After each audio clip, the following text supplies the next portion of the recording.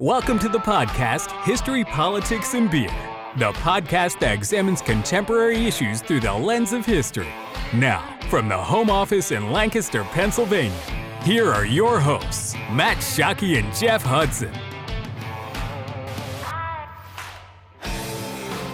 All right, welcome back, everyone, for another edition of History, Politics, and Beer. My name is Matt Shockey, and sitting across from me is Jeff Hudson, and we start every podcast the same way, introducing ourselves to a new beverage.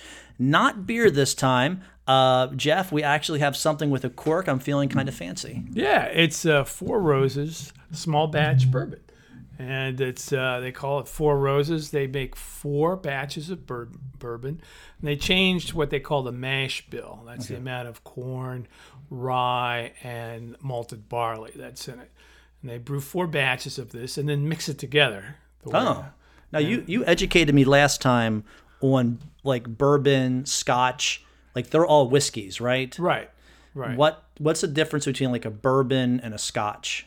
Well, what they're made out of, and corn specifically, would be a huge difference with the corn and the rye mixture that is the backbone of the bourbon, and then how it's aged as well, and what kind of barrels they're put in, and where they're made. I think Bourbon's Kentucky. Bourbon's Kentucky, and it has to be made in Kentucky to carry the name bourbon, right? Yeah. So like Jack Daniel's, which tastes to a lot of people like a bourbon, is actually a sour mash whiskey made in Tennessee. Okay. So yeah, I thought that was true, that the only the state of Kentucky can actually call something bourbon legally.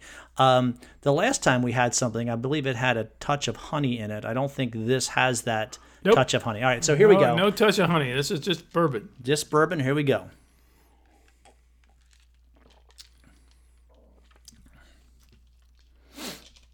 I like that. Like it? That's smooth. It's pretty smooth. It is. It? Yeah. If you're used to drinking hard alcohol, a lot of hard alcohol has that kind of a kick, but that's smooth. It's a nice smooth.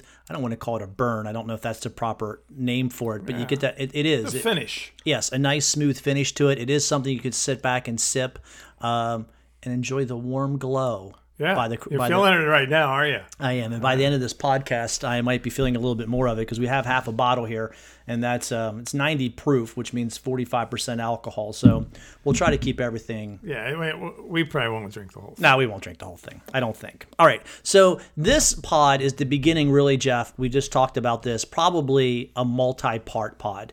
We're not going to finish all of this in one evening, or this would run forever. So at some point, we're going to call it quits and then do part 2, and probably even a part 3, because our topic is pretty big. We're going to talk about the Constitution. And I'll start this off by saying that it really is what makes America, America. So many other countries can have a cohesive relationship because of a religion or because of an ethnicity. In America, we lack that common anchor because we come from all over the world. I think we might be the only country in the world where our common bond is really our political ideology, that we come from a liberal democracy that allows people to vote and have a say in their government. And the Constitution, in some weird way, is what unites us. And I think that makes us sort of unique in world history. Well, and, the Constitution came after, obviously, the Declaration of Independence. The Declaration of Independence was just that. It declared that we were now going to be free of Great Britain and start a country that was called for the first time, and that was our United States. And that was our previous podcast. The first podcast of this season was on the Declaration. And then the Declaration and the Constitution are our foundational documents. Now, some people I don't know if our listeners have been what they read, but the New York Times has just put out something they call the 1619 Project, and they got black writers on their staff. And other black writers, and to look at the history and consult historians. and write about the centrality of slavery to the American experience. Well, tell us why 1619 Well, is such an odd date in American history. Every American should know the year 1619. I think so too. But 1619, a group of slaves who were stolen from the Portuguese by British pirates landed in what is at Jamestown Colony. Now, the aim of the project, and this is a direct quote, the 1619 project aims to reframe the country's history, understanding 1619 as our true founding. So the time when slaves were brought to Jamestown was our true founding. And, I think they're being a little polemical here, I don't think.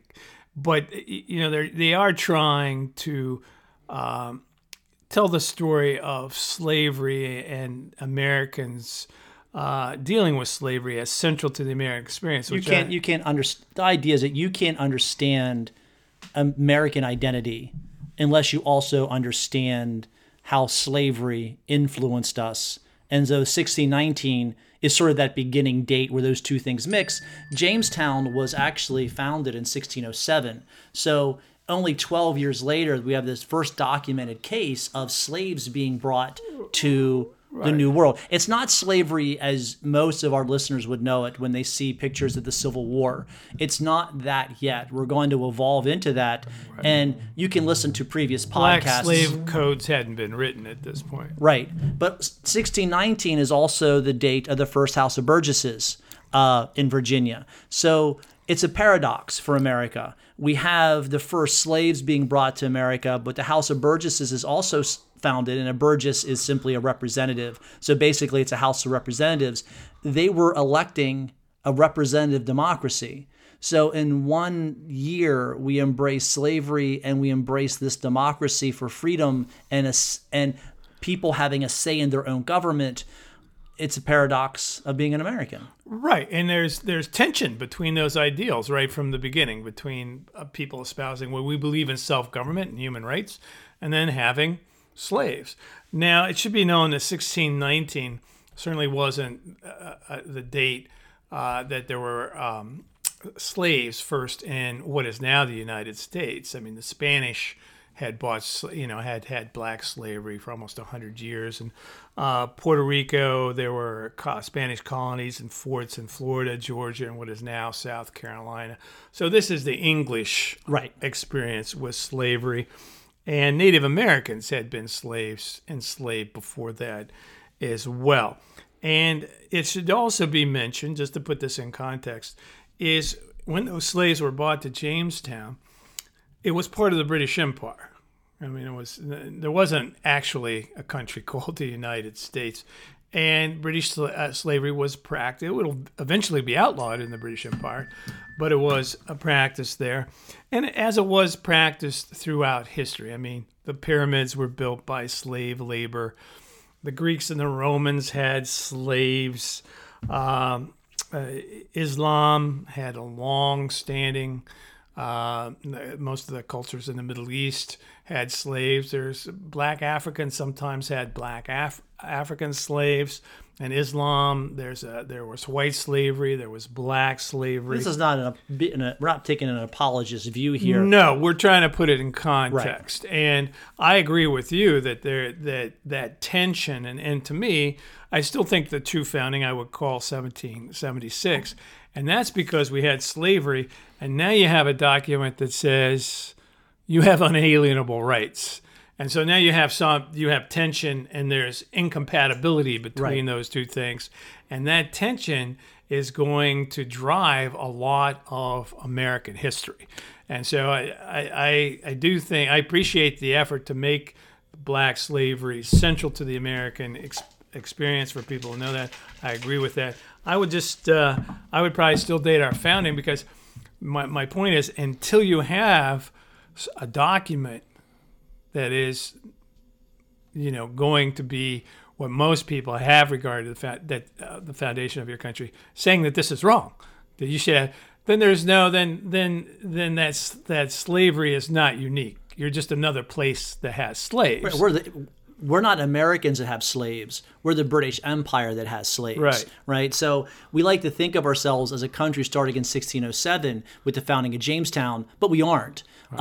Really, as you say, the founding document for us is the Declaration of Independence. That was the first time really put down on paper and adopted by a representative body that we were going to be an independent nation and be separate. Now, like that, we go from the British Empire having slaves to United States or America having slaves, even though they didn't know in 1776. And a specific document saying, we believe on unalienable rights and that all men are created equal. And to me, that's the founding moment. But you have to keep in mind that high aspiration written by a slaveholder, Thomas Jefferson, is in tension with what is actually going on. And we're going to find that tension in the Constitution as well. And we're going to get around at some point. There's so much to talk to about the Constitution. But we're going to definitely get around to talking about how slaveholders and slavery influenced the Constitution, because it did heavily. Yeah, we are a country of paradoxes. The very document that gives us slavery and sanctions slavery is also the document that's going to free the slaves. We had the 3/5 clause, and then you have the 13th Amendment. So, yeah, we're jumping ahead of ourselves a little bit there, but the 1619 Project is, if it serves nothing else, is to tap us on the shoulder as Americans and remind us of our history and remind us that this nation was built on the backs, many times built on the backs of slaves. People didn't want to be here. Absolutely. And for a long time in our nation's history, the largest immigrant population in America were black people from Africa, were African slaves coming to America. Yeah. Involuntary, yes. But if you talk about immigrant groups, certainly forced immigration. Okay, so we have the Declaration of Independence in 1776, considered our first founding document. But Jeff, I want to ask you a question here. The war's going on. We write the document in 1776. How do we make decisions? What government did the colonies we didn't win the war yet, so what government did we use during the war to make decisions? Yeah, and that's a great question. And we had the Continental Congresses. I think the Declaration was a product of the Second Continental Congress. Right. But that proved, people understood that meeting every once in a while and making rules wasn't the best way. So the America's first real national government was the Articles of Confederation, which was adopted in 1781. And I think it's important for everybody to understand the term confederation. And that is an organization, a larger government made up of member units. In our case, they were the colonies, which became states. And in a confederation, the states retain ultimate sovereignty. So the Articles of Confederation was designed to help fight the revolution, which it did successfully, to carry on foreign diplomatic relations, which the young country needed to do, especially with France. But it was not designed as a government with ultimate authority. Americans still felt that they were ultimately South Carolinian or Virginian, or from Massachusetts. It wasn't a unifying document. No, it was a practical document. It's something they could get done. There needed to be some kind of continental army. There needed to be a unified strategy to fight the revolution, and that's what it did, basically. So in 1783, when the Treaty of Paris is signed, to give you an idea of the uncertainty that exists, France is planning to send 13 ambassadors to the United States, one for each individual state, because we don't know what it's going to look like. When we win the war, we lose a giant unifier. And what unified the colonies was a common enemy in Great Britain. Once the war is won and the Treaty of Paris is signed, and the Treaty of Paris is actually very generous to the colonists. They get a lot of what they wanted. They get their independence, but they get a lot more than that. The Confederation begins to show its weakness. And there's a few things that the Articles of Confederation just did not do and were unable to do that's going to lead to its ultimate failure. Now, when you look at the Founding Fathers, it makes sense why they would want to put a lot of power in the state governments. They were afraid of a strong central government. They rebelled against the strong central king. So to keep the power in the states, and as you point out, they thought of themselves as from Pennsylvania or New York or Connecticut. They did not think of themselves as Americans. So when they wrote this document, they couldn't control interstate trade. So if you were trading something between Pennsylvania and Maryland, you could put a tariff on it. Maryland could say, no, we're going to put a tariff on whatever's coming in from Pennsylvania, and we're going to favor Delaware over Pennsylvania on trade. The federal government couldn't tax. They could ask states for money, but they couldn't tax.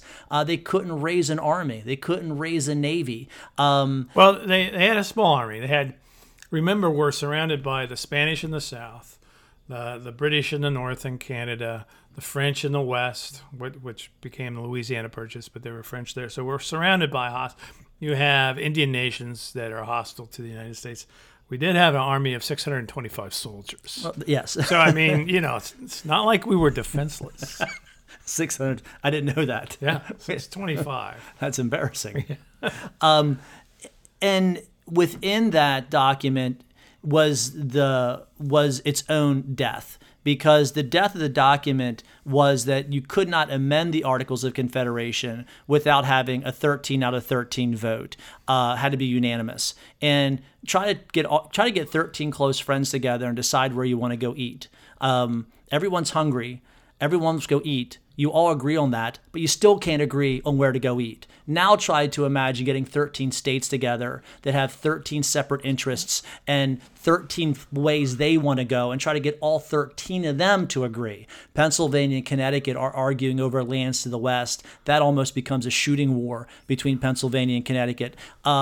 Trade is grinding to a halt. There isn't a universal currency. The federal government can't even coin money. The whole thing is grinding to a halt. And the federal government is in debt. Right. I mean, we had soldiers at the end of the Revolution that wanted to march on Philadelphia, where the Continental Congress was meeting, to make them pay, take it over and make them pay. We couldn't pay our soldiers, and we couldn't pay foreign nations our debt.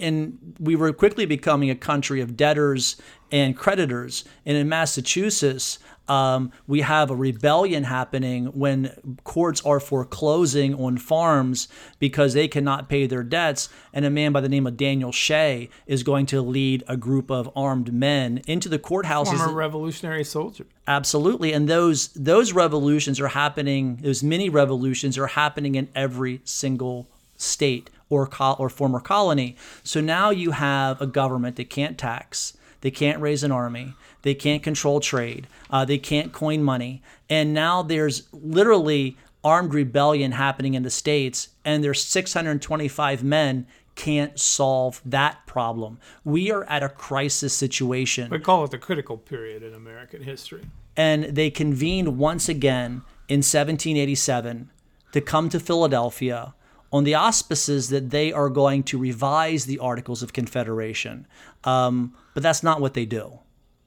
No, they got to get rid of it. Right. And a lot of them know that, and that's one of the reasons that and they know people will fear that, and they meet in the summer, and they keep the windows down. Yeah. They don't want any news getting out because, again, there are people like Patrick Henry and other people who are terribly afraid that once we get a national government, it will ruin the revolution. The revolution was for Americans to gain their freedoms, to gain their rights.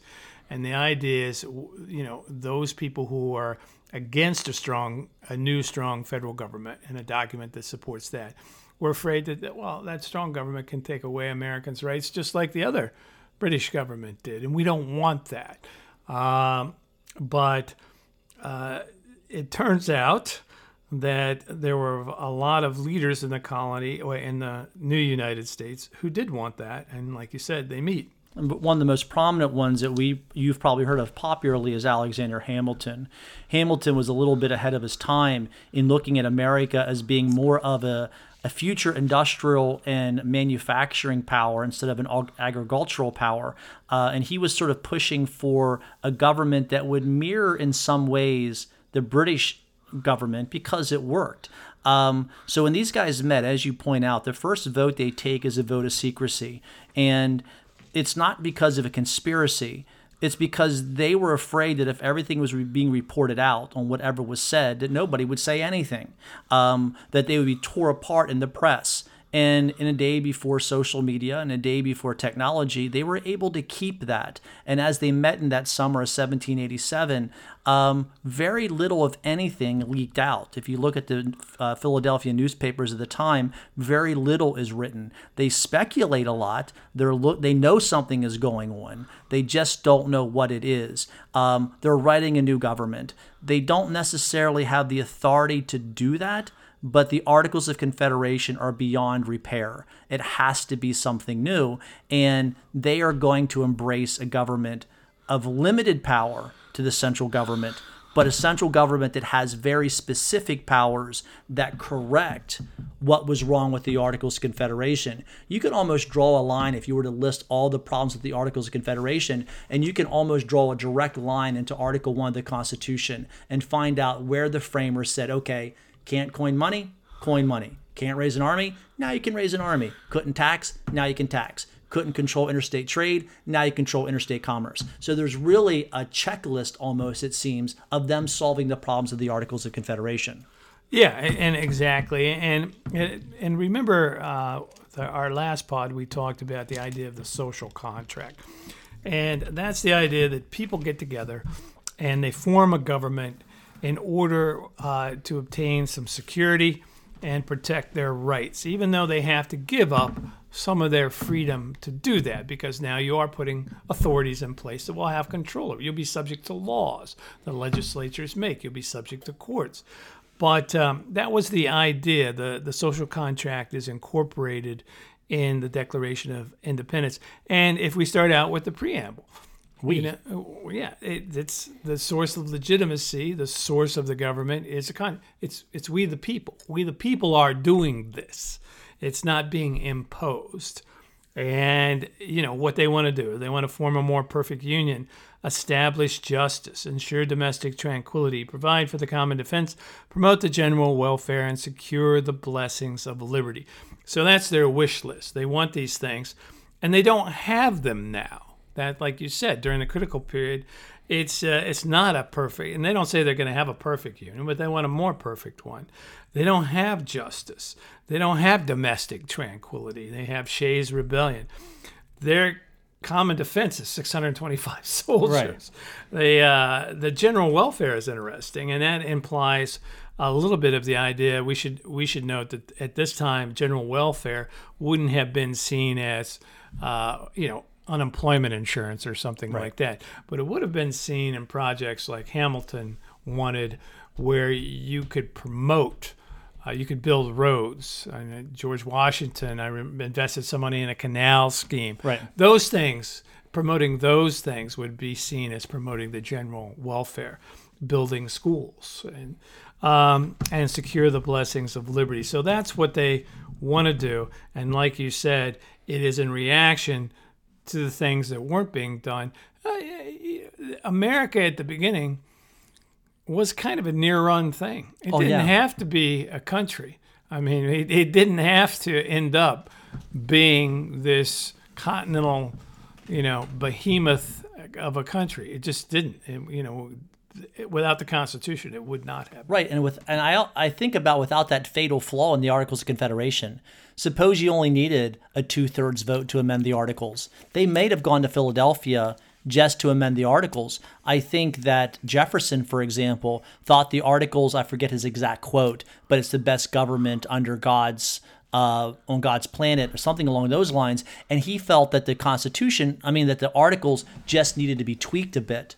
Now, when this thing becomes public, so in May of 1787, they go into, they sequester themselves in the middle of the summer, and it's horribly hot in Philadelphia. And by September of 1787, this thing is made public. And what is so earth-shattering about this is the scope of what they're trying to do.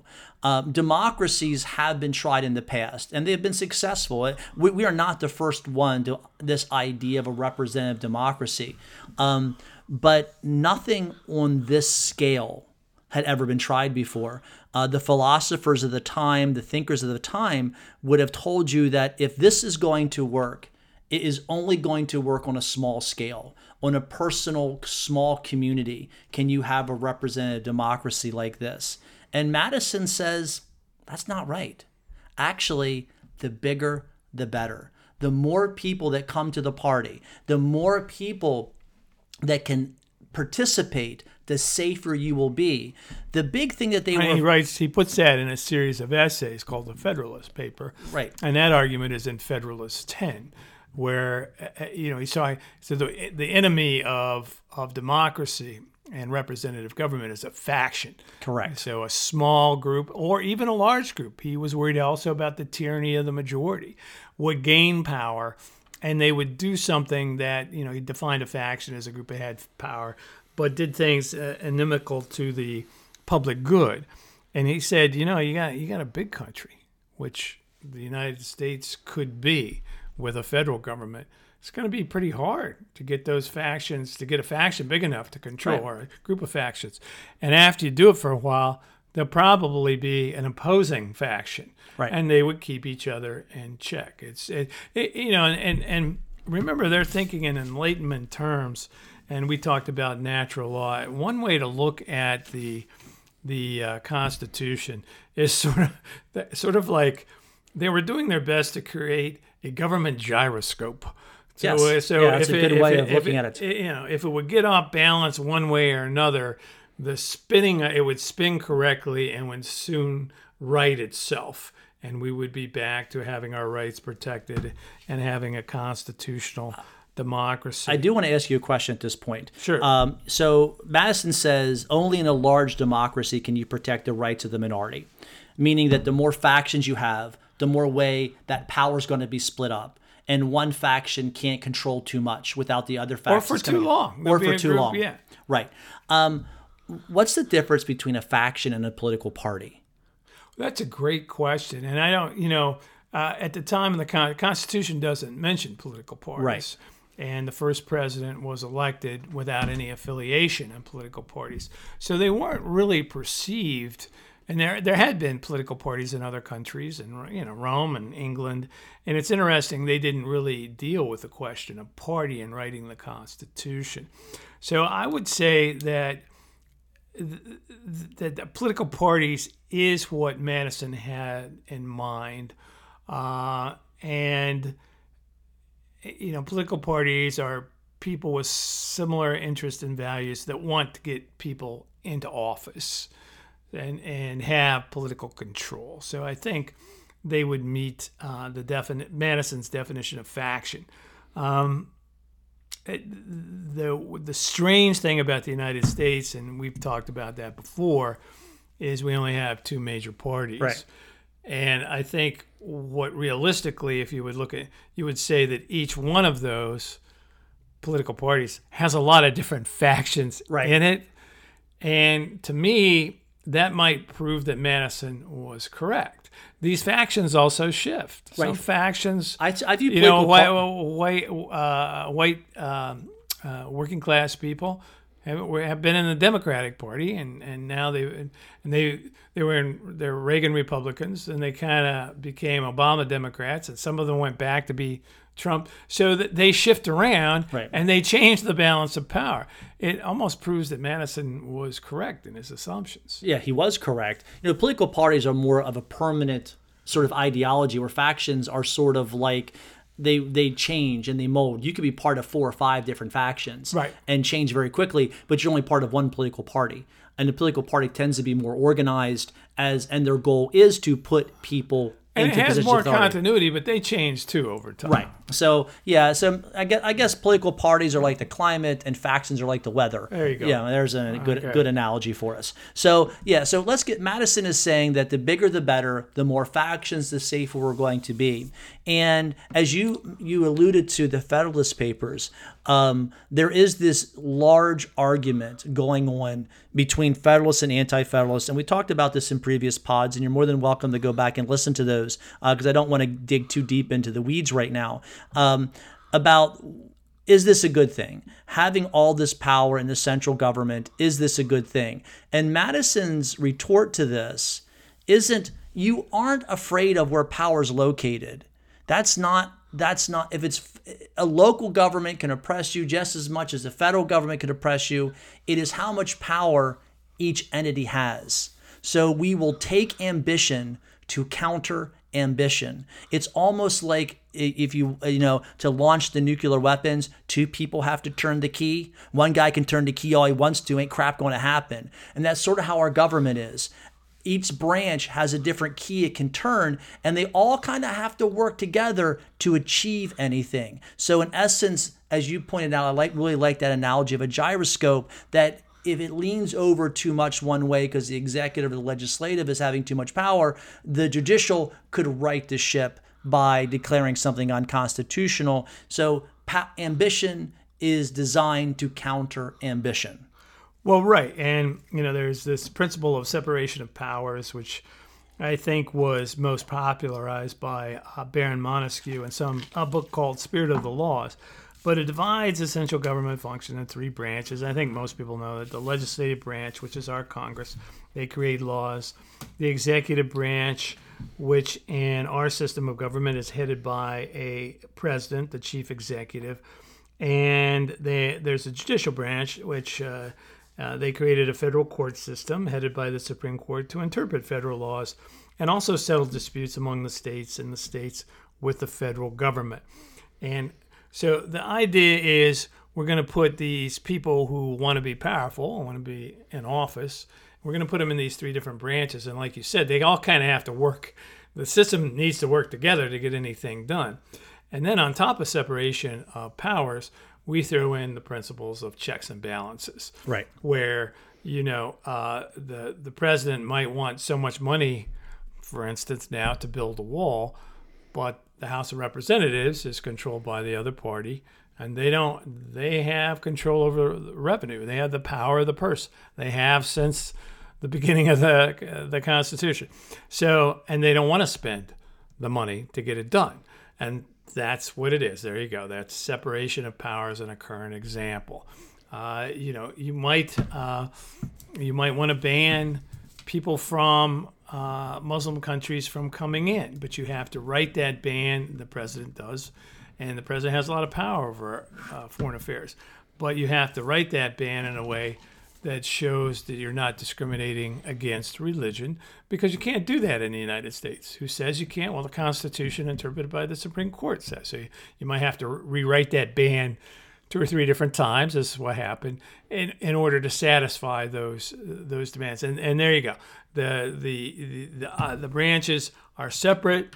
I don't know if they're exactly co-equal, because they're not co-equal. In the Constitution, the delegated powers are given to the legislature, right. And they intended the legislative branch to be the most powerful branch. Yeah, I think so too. And they have the initiative, much more of the initiative, and a lot of that initiative in foreign affairs and even in making laws has been the executive branch has gained over the years, and that's a whole nother pod right there. So we're not going to deal with that. So you're right. And then another thing they're worried about is power over the states. Another way they divided power is federalism. So they give the national government certain powers, and they say, those are yours. Okay, you got those. And then they give the states certain powers, and they say, those are yours. And then there's certain powers they share called concurrent powers. Right. So, but the idea is exactly what you said. They're putting power in a lot of different baskets because they don't trust. What they see is that when power is concentrated, eventually it becomes corrupt and people lose their freedoms. So they put it in a lot of different baskets, a lot of in order for it. And it was never designed to be super efficient.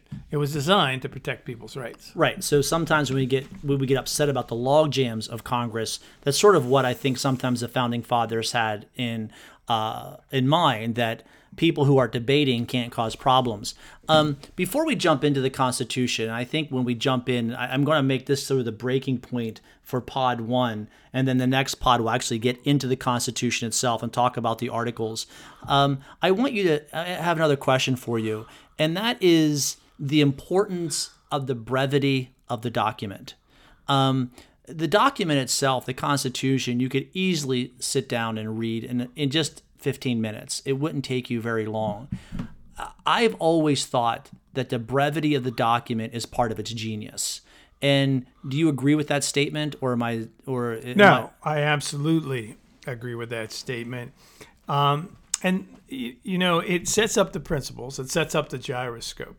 And they based it, as Madison said, what is government but the greatest of all studies in human nature? And they studied humans and former governments as much as possible. And then they set up this system as best they can to protect people's rights and yet to have adequate government, which is a balancing act. Because if you don't give the government enough power, then they can't really protect your rights. The country can't grow. We can't protect us, from foreign invasion. If you give the government too much power, so there's this, and they set that up, and then they allow for change. And in Article 5, it allows the Constitution to be amended.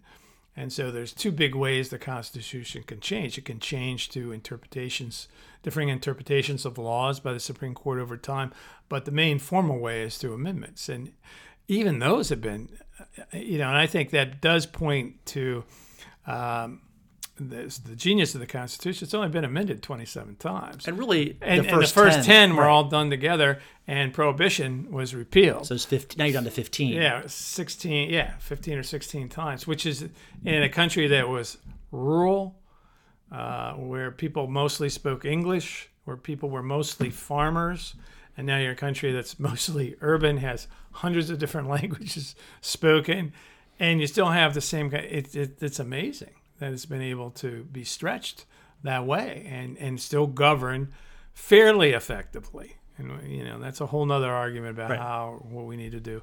A nation that's not anything like the nation it was written for. No, the document, and I think it was very fortuitous that the document was written in the 1700s. Life was slow. Politics was slow. Things did not happen quickly. And it allowed the founders and next generations to fill in the blanks slowly. They didn't have to answer all the questions at once. If you tried to write that brief a document today, political things are happening so fast and so quickly, you could not possibly fill in all those blanks. But we as a nation were able to do that. When Adams goes too far in the Alien and Sedition Act, they're able to pull that back. When Jackson is able to start vetoing because he doesn't like legislation, and then that takes a while to filter in to how the checks and balances are going to work.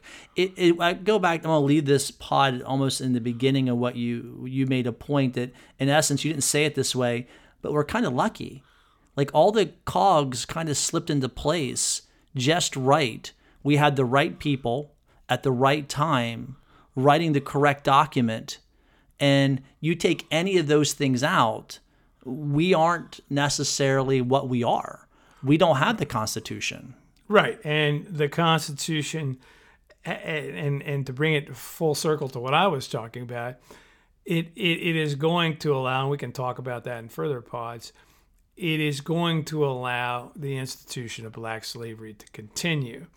And that's going to lead to the greatest war in American history.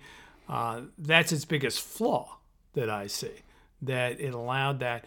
And yet, there will be people that argue that unless you did accept that institution, there couldn't have been a constitution written. So we are back to the paradox that, what happened there in Philadelphia, was a great document in some ways for human freedom. What happened there in Philadelphia was a denial of freedom for many humans. And I don't think you'll ever escape paradoxes in American history or the history of any other country, to tell you the truth. Right. And well, I'll leave it with this. Lincoln's address, his Gettysburg Address, 7 years ago, our fathers brought forth in this continent a new nation, conceived in liberty, and dedicated to the proposition that all men are created equal.